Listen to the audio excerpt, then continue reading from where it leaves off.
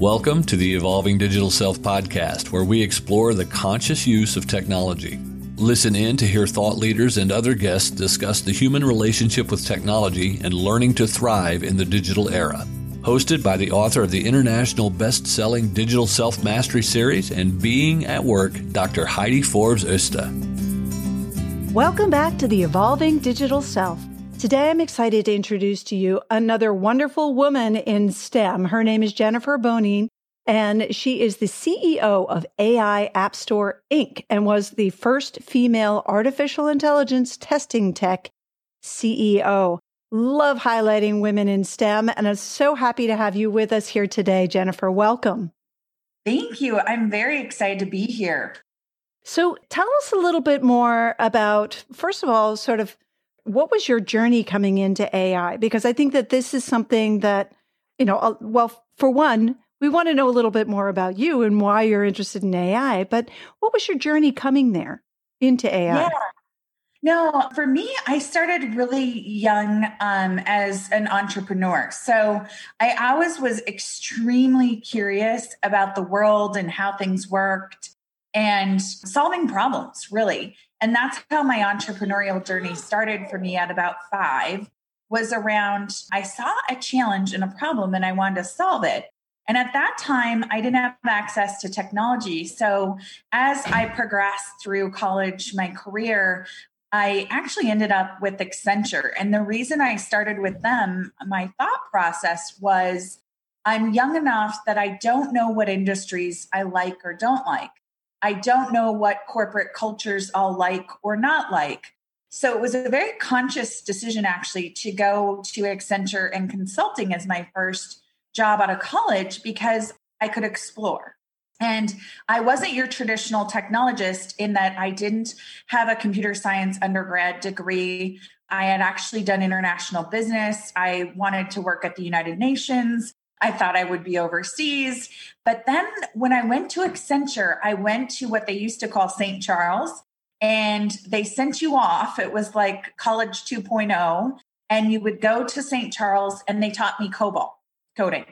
And so I learned how to code in COBOL, which I hadn't done in college, over the course of a month, and realized I wasn't exactly the best coder, but that I could do it, right? And it taught me that I could do it. And it taught me that curiosity of how do I use technology and code to solve problems? So throughout my career, I ended up running technology teams and using technology to help solve problems. So the natural evolution for me, my last stop before creating my own organization and company with my 2 co-founders was Oracle. And when I was at Oracle, it was big tech and we were leveraging lots of different technologies, big data, all kinds of cutting edge strategies at that time that I was working on. And I saw AI, it's been around for a while, and machine learning we've had for a while, but was starting to gain momentum. And I saw the power of this massive ability to compute. And it was becoming more and more accessible to more humans. And I really saw it as being more dynamic than static code that we'd been using previously to solve some of these big problems in the world. So that's kind of how I started to get into that as the best technique I saw out there currently to solve problems.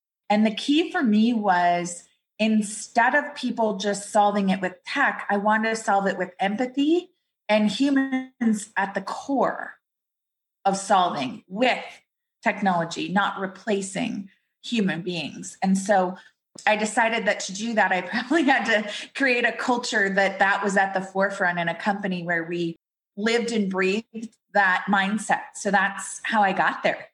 I love that. And I think that, we talk about that a lot on this show, and the importance of really having tech humanists, people that understand the power of technology to enhance the human experience rather than becoming it. And, when you're looking at, it's interesting because I do think that a lot of women bring that touch into technology. It's, like you're saying, seeing a problem, seeing how technology can be a solution, but bringing that human factor in so that it doesn't become the disrupt, but it becomes the solution. So I'm curious because with your background, when you came into consulting, before you even came in, you didn't anticipate that you were going to be doing technology. It sounds like somehow they saw your potential and your ability to adapt and to perceive. So maybe coding wasn't your thing, but it gave you that gateway in. Did they do some sort of aptitude tests for you in order for that to come out? Or was that more like, this is a need, everybody's got to do it right now? Yeah, no, it was. They're very good. One thing Accenture got really well back when they were doing this, and I think it's changed a little bit, but they really had the mindset of if we hire critical thinkers, I think they really had the idea of what I see as all the critical skills for all of us now as we adapt to more machine learning and AI technologies that we all need: problem solving, critical thinking, the capability to use contextualized intelligence and relevance in the world. So they really looked for aptitude in those areas. And they believed that as long as you had those core skills, they could teach you new technologies, right? Mm-hmm. Like if you had good contextual intelligence, if you had good problem solving, you may not know how to code in COBOL. And the reason they specifically used COBOL, even though that wasn't the predominant coding language at the time, was they believed that it was one of the hardest languages to learn. So if they could teach you COBOL, then you could adapt and adjust to the other languages that existed that were much easier to pick up. Kind of like the idea, even with learning a second language, if English is your first language, if I teach you a certain language, you'll pick up 3 or 4 others because they're relatively similar, but I have to teach you one that's a harder one, and then you'll pick those others up along the way. So that was the idea for them, was we can teach you coding and it's going to evolve. They even knew then, right? Like we see today, new technology comes out every day. So it's about being adaptable and learning how to apply the basics of what it is in a technology to another language or skill, right? Mm-hmm. But using those basics you learn. So they taught us the fundamentals. But yeah, if you would have told me that's where I would end up and I would be coding in COBOL and I would know how to code in COBOL, I would have said, you're crazy. I didn't think that was going to happen, but I had a natural aptitude for it and they were good at picking up on that. That's great. So I want to take a little bit of a turn here because when we're talking about AI, I think there's a lot of misunderstanding about what AI is. And also there's fear around it. When you don't know, it just sounds kind of like, 2001 Space Odyssey type thing where we're all worrying about how. But can you give a little bit sort of, the dumb version of, what is AI and when you talk about AI, what exactly is that you're talking about and how do you use it? Yeah. And so that I do this a lot. So one of the core tenets of what we do every day is education. Like we want people to be informed. I call them conscious consumers. Like we're at a stage in the world where I don't care who you are, you should have a basic understanding of how algorithms, how artificial intelligence and machine learning are being used in your everyday life that you don't realize today. Because it is being used, whether we know it or not, or we're informed or not, it's happening. And our data as consumers is being leveraged and used by a lot of companies. Not to scare people, but I say if the product is free, so you think of all the social platforms you all use, if it's free, you are the product. You are what they are monetizing. They're monetizing your usage, your data, what they show you, what you look at. You are the research for them. You are all of that data. So artificial intelligence, very simply, is actually just the idea of non-human intelligence. So when we say artificial, it just means it's not you and I as human beings that are exhibiting some level of intelligence. It's a non-human intelligence. So we can start with that. And there's different types of artificial intelligence. There's the kind that you see that's in the movies where it's these fully functioning, humanistic looking robots that we see. I actually saw one. It was kind of funny. I don't know if everyone's had seen it last tax season in 2019 when they were doing tax preparation. It was a bot. It was a robot that looked fairly human-like, but it was a robot.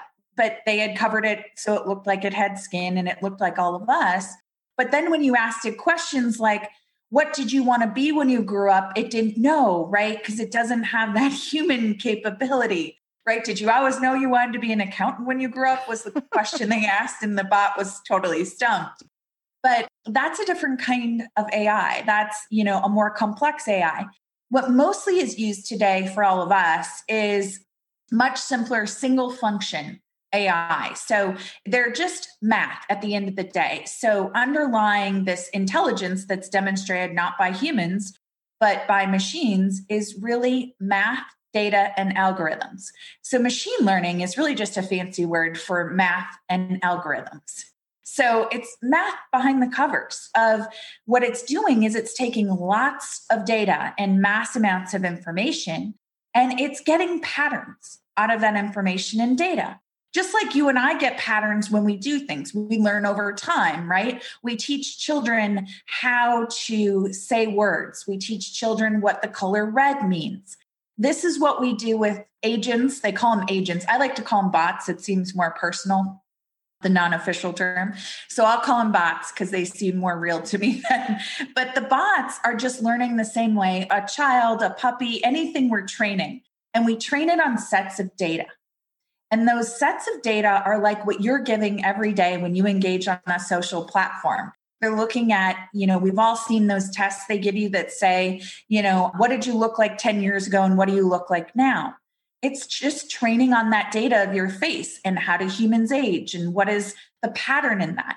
And bots can process hundreds of thousands and millions of records of data, whereas we as humans maybe only get 1,000 that we can figure out before our brain starts to have issues. But that's what I think machine learning and AI is really good at, is seeing patterns in mass volumes of data that's out there that it can put some context into, which is why I think we actually see now vaccines or potential treatments for the current pandemic coming faster, because we can use all this machine learning or just algorithms to correlate all this worldwide data we're getting much quicker than individual scientists could look at their piece of data and make a determination. So there are some very positive uses for it, but I would say it's being used a lot and people don't tell you they're using it, right? It's why we all on our phones, when we start talking about something, all of a sudden ads start popping up for that thing that you were talking about. Our televisions have it built into them. Our phones have it built into them. All of the voice activated technology has it built into it. The social platforms have it built into it. They've been using it for a long time.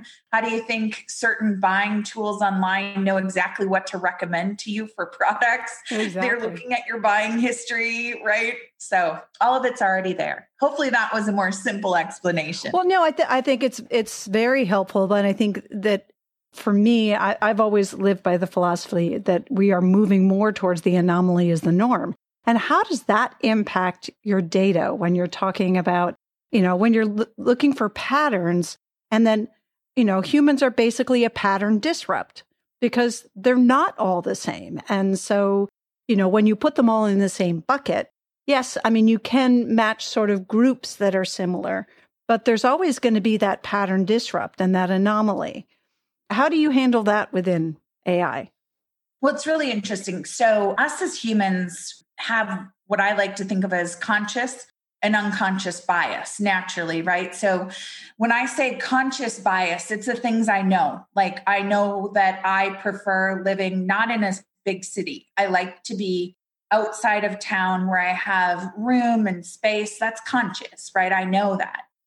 Then things we don't think about unconscious biases of, I don't like to drive. I don't think about it every day. But if I'm going to lunch, I want to go somewhere that's within 15-mile radius because I don't want to drive more than 30 minutes to get lunch or whatever. That's the unconscious that exists. And we all have these both conscious and unconscious biases about all kinds of things in our life. And data has that as well because it's based on past patterns. And to your point, there may be a past pattern that we don't want to replicate, right? Where it's a pattern we don't want to see again. And so what we have to be very careful of, and this is where humans come into play with artificial intelligence and machine learning, is we as humans have to say, I get what the pattern says, but we're consciously changing or want to rework that pattern and have a different outcome.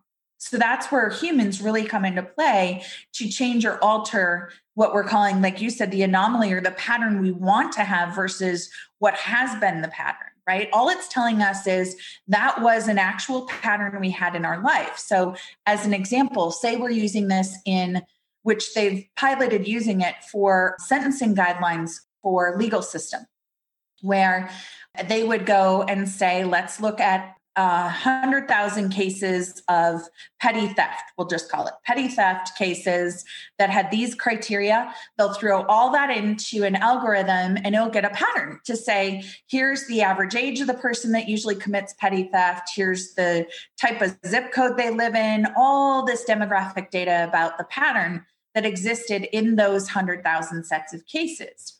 But now what we as the humans have to do when we get that data and we get someone in front of us and they don't fit the pattern, what we have to say is, should they get that sentence that the AI recommended because that's what they would get according to the pattern? Or are we breaking this pattern and we want a new outcome where we actually change the decision making? And then that's where we start to see new patterns emerging in the data sets. But inherently, just like us, AI is biased. Like it just is. It has a very conscious bias that exists in that data set. Well, for sure. I mean, we see that, one of the most glaring examples that we're seeing right now is a political situation where if you hang out with the same type of people that have the same type of ideals, you're going to get fed more information that sort of confirms that bias. Whereas, I mean, I try to, listen to both sides because I'm just trying to understand, why do people feel so strongly on the other side? And to just try to be sort of more conscious about knowing both sides. But it's interesting because there's some places where, okay, then, I followed a few things on the other side just to try to understand, but I'm getting fed that. I think I'm just confusing the AI basically. Yeah, you've broken the algorithm. They're like, what is she doing? Why does she keep going? I don't get it. Yeah, I know. I break stuff all the time because I get how it works and I don't fit the mold of what they're looking for you to do. So yeah. I totally understand breaking the AI. You absolutely are breaking their pattern. I love to do that. So tell me a little bit more about what you guys actually do at AI App Store. Yeah. Well, we saw needs. So again, I say we've evolved from where we started. So when we originally first came out, we saw this huge problem of overworked folks who had to test all these systems that were coming out. So our original thesis for what we wanted to do was aid people who were testing web and mobile products. So websites and mobile apps, because there's just so much to check right now. And it's so imperative because so much of our data is going into these things. And people are pressured to release them faster and faster. But if it's not right, what you see is your data is compromised. We have numerous examples of companies that didn't do security checks and validation and all of the work that needed to be done before releasing things, and then it impacts the consumer.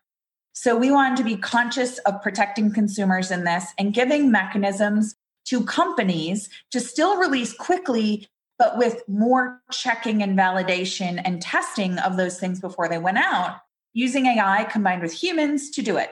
So we successfully grew doing that. We started also with video games. So that was a problem that hadn't been cracked before. Not that everyone wants a deep knowledge of how video games work, but because they're built on platforms for gaming specifically, they had to be manually tested. And while that may sound really fun to a lot of you out there who love games and video games, you can only do so many hours of Candy Crush before your mind goes numb. So we wanted to aid those folks in having AI to be able to run through some repetitive tasks. So then really the live humans could do the fun stuff of testing the games. So we cracked that nut before the end of 2019 last year, successfully exited and sold that company because we decided at that point we were bigger than just testing. There was a bigger impact we were going to have on the world. And this was pre-COVID. It was right before all of this happened. But what we saw was the combination of creating digital spaces for people to connect across the globe. So we build digital real estate. So we literally create anything you see in the physical world in the digital world. And we connect the two together so that you're able to connect with your peers all across the globe in these digital buildings that we build. And because they're not physical buildings, they're digital, they're based off of physical addresses, you're able to create them in whatever shape you want. You can have as many floors as you want. You can have rooms for collaboration in them. We give people virtual assistants. So your virtual assistant, I'm sure all of you right now are getting fatigue from your Zoom rooms and all the things that you're in. Your digital assistant, if someone knocks on your virtual office door and wants to come in and meet with you, can say, I'm sorry, she's in a meeting right now. She'll be out at this time. And you can send her to send that message for you. You can ask to have meetings scheduled for you next week with people in your organization. So you don't have to do that. You can tell them you want it to be Teams or Zoom or whatever medium you want to use. It's completely platform agnostic for folks.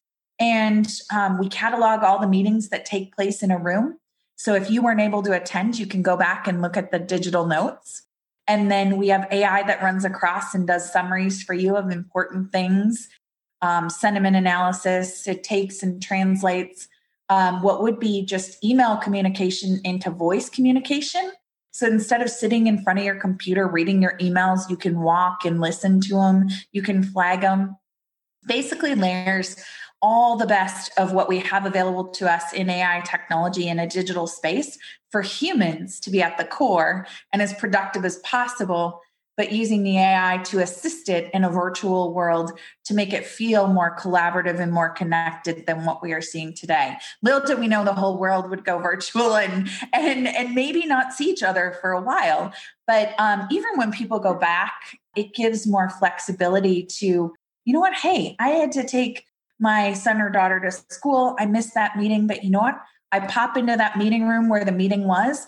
I listen to it. I get the highlights. I can listen to it while I drive to get my son or daughter from school. And I still feel like I was there and I get information. I can leave a Post-it note in the room and say, hey, can someone answer the question on this thing? And I get a response. I love that. And I think, you're really fulfilling a very strong need, particularly as you were saying, in the middle of COVID. I won't even say post-COVID because we're not there yet. We've got another wave on its way. But I think it's fascinating. A lot of the work that I'm doing right now is advising people that are working in the hospitality industry, and they've been hit very, very hard. People aren't physically going for meetings. They're not going for these conferences. And how do we create that touch experience where you are connecting people?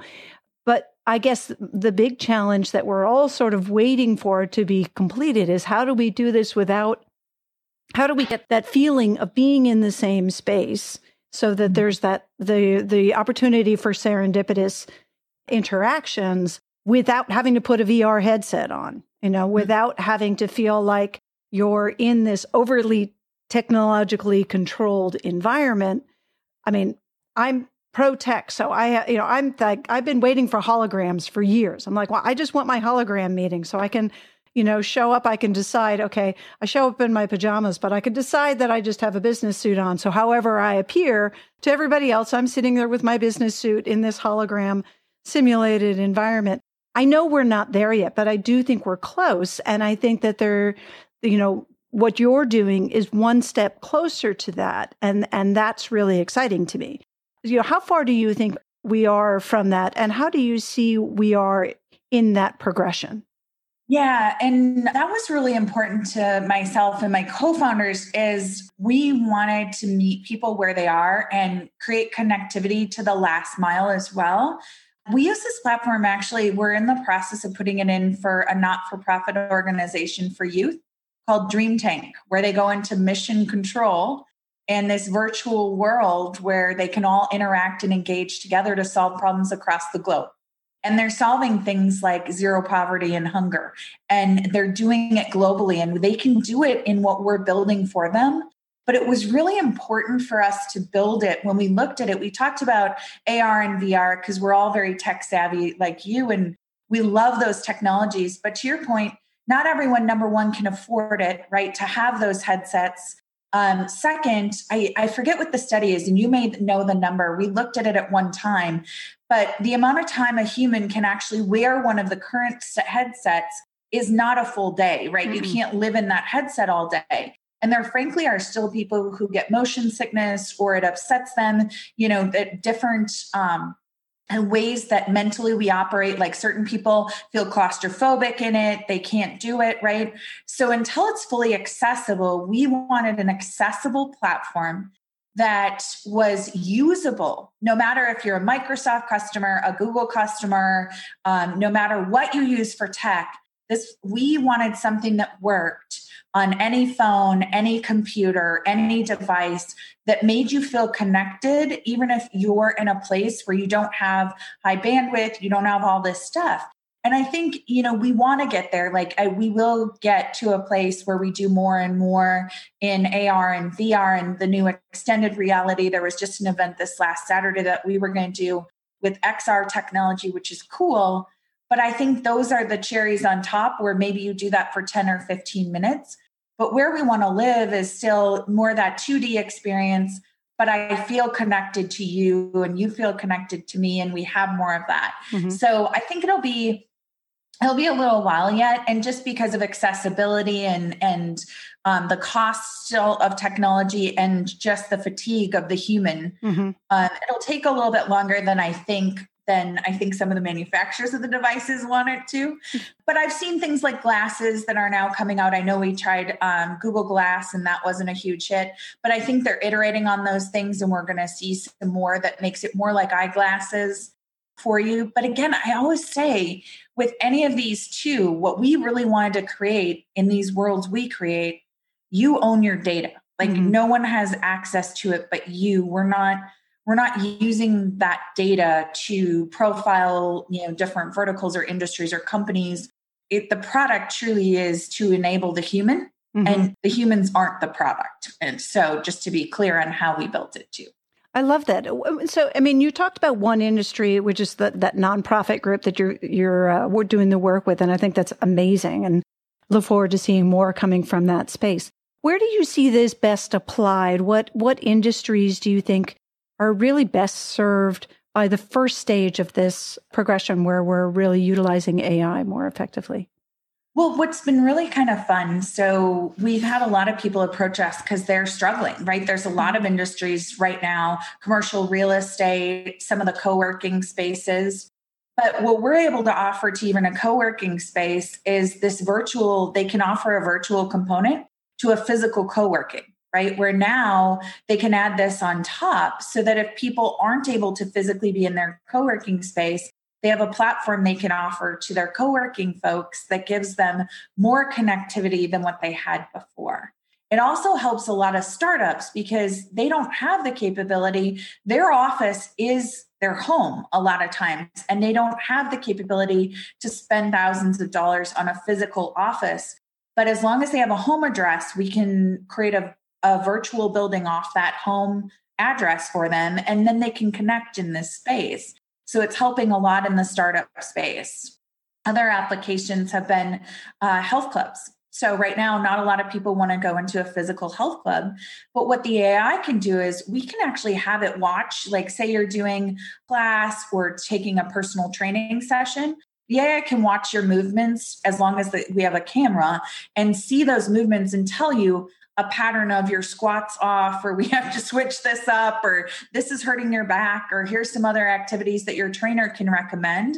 So even though they're not physically in the same room with you, they can be giving guidance and assistance with the assistance of our smart assistant AI on top of it to help you actually train better, reduce injury, do a lot of those things for you. Mm-hmm. And then even in the sports space, we're talking right now to another industry besides hospitality was the music industry, right? With all the concerts, there's no concerts. People can't go to big venues.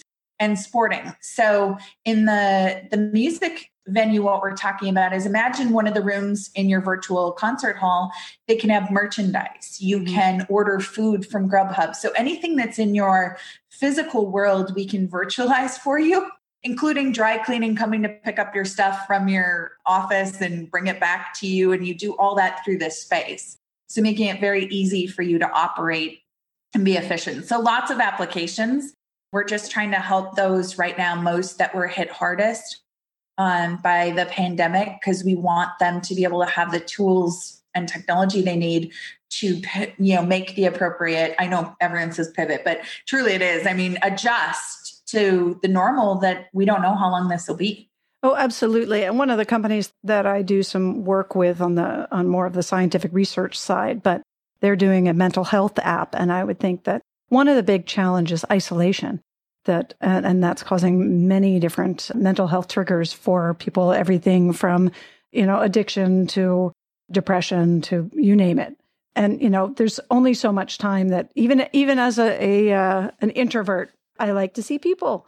And so I think it's a great opportunity to really create a hybrid environment. I appreciate what you're doing, and kudos to you. And I want to make sure, as we're coming up to our close here, I want to make sure that people can find you if they want to learn more about it. And maybe, is there an opportunity for people to be able to test it out? Or how does that work, in terms of if people want to get a better understanding about what it is and how it might help them, whether for their business or for their team or their community? No, absolutely.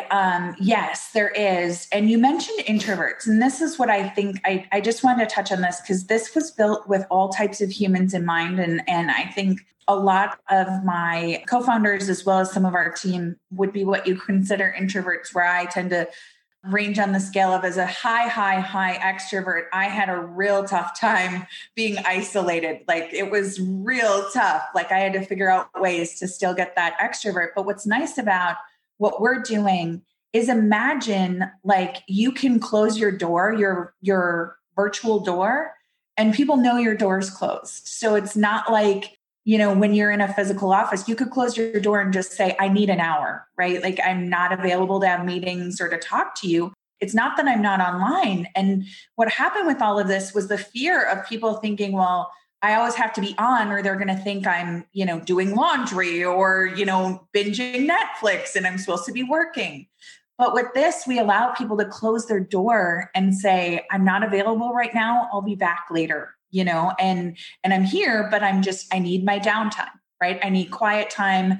I'm doing a project. I'm sifting through email, but it gives them that comfort of, I'll engage when I'm ready. I am here, but I'm not open for engagement right now, which I think is so important to the mental health and well-being of a lot of people right now. Of, they feel this obligation. I don't want to lose my job. I want people to know I'm working, but at the same time, they need their downtime. Yeah. And I wanted to build that in. So I wanted to say that for the introverts. But yes, we allow people to take a look at it and test it. We had spent a lot of time on it, and we're just coming out of our stealth mode for people to see it, because it was very proprietary how we did it. But if they go to AIAppStore.com, they'll be able to sign up and say, I want to take a trial and check it out and test it, see how it works for them as an individual or a company or a group. And then my website is jenbonine.com. So you can always ask me anything there. And we take suggestions. We love consumer feedback of what people would want or need. We also do a lot of work for social impact. So if you have a group, a lot of not-for-profits are struggling right now too, because their donations are down. They've been having a tough go of it, getting engagement.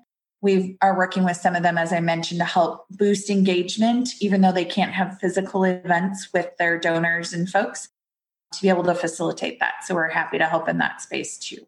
Fabulous. Well, I definitely have a few that I want to send your way, and I would love to test it out myself. It sounds really interesting. I am so excited about what you're doing, and I so appreciate the effort that you're making to keep tech a little more human and to really, utilize the best of technology in helping us make the world a better place. So thank you so much for the work that you're doing and for applying your incredible skills to that. Folks, thank you so much, Digital Selfers, for joining us today. I hope you enjoyed today's show. If you really enjoyed today's show, always appreciate a rating and review. And don't forget to tell us so that we can send you a little thank you back. And if you haven't already, don't forget to subscribe so you don't miss any of the great upcoming episodes. It was such a joy having you on today. Thank you so much. And we'll see you next time. Bye-bye for now. Thank you for joining us for the Evolving Digital Self. Be sure to subscribe on your favorite podcast app now so that you don't miss a single episode. While you're at it, please give us a rating and a review and join the Digital Self-Mastery movement to create more conscious use of technology by sharing it and telling your friends. Want to see where you fit on the digital self spectrum and how it might be impacting your business and relationships? Get your free copy of Digital Self-Mastery today by clicking on the link in the show notes.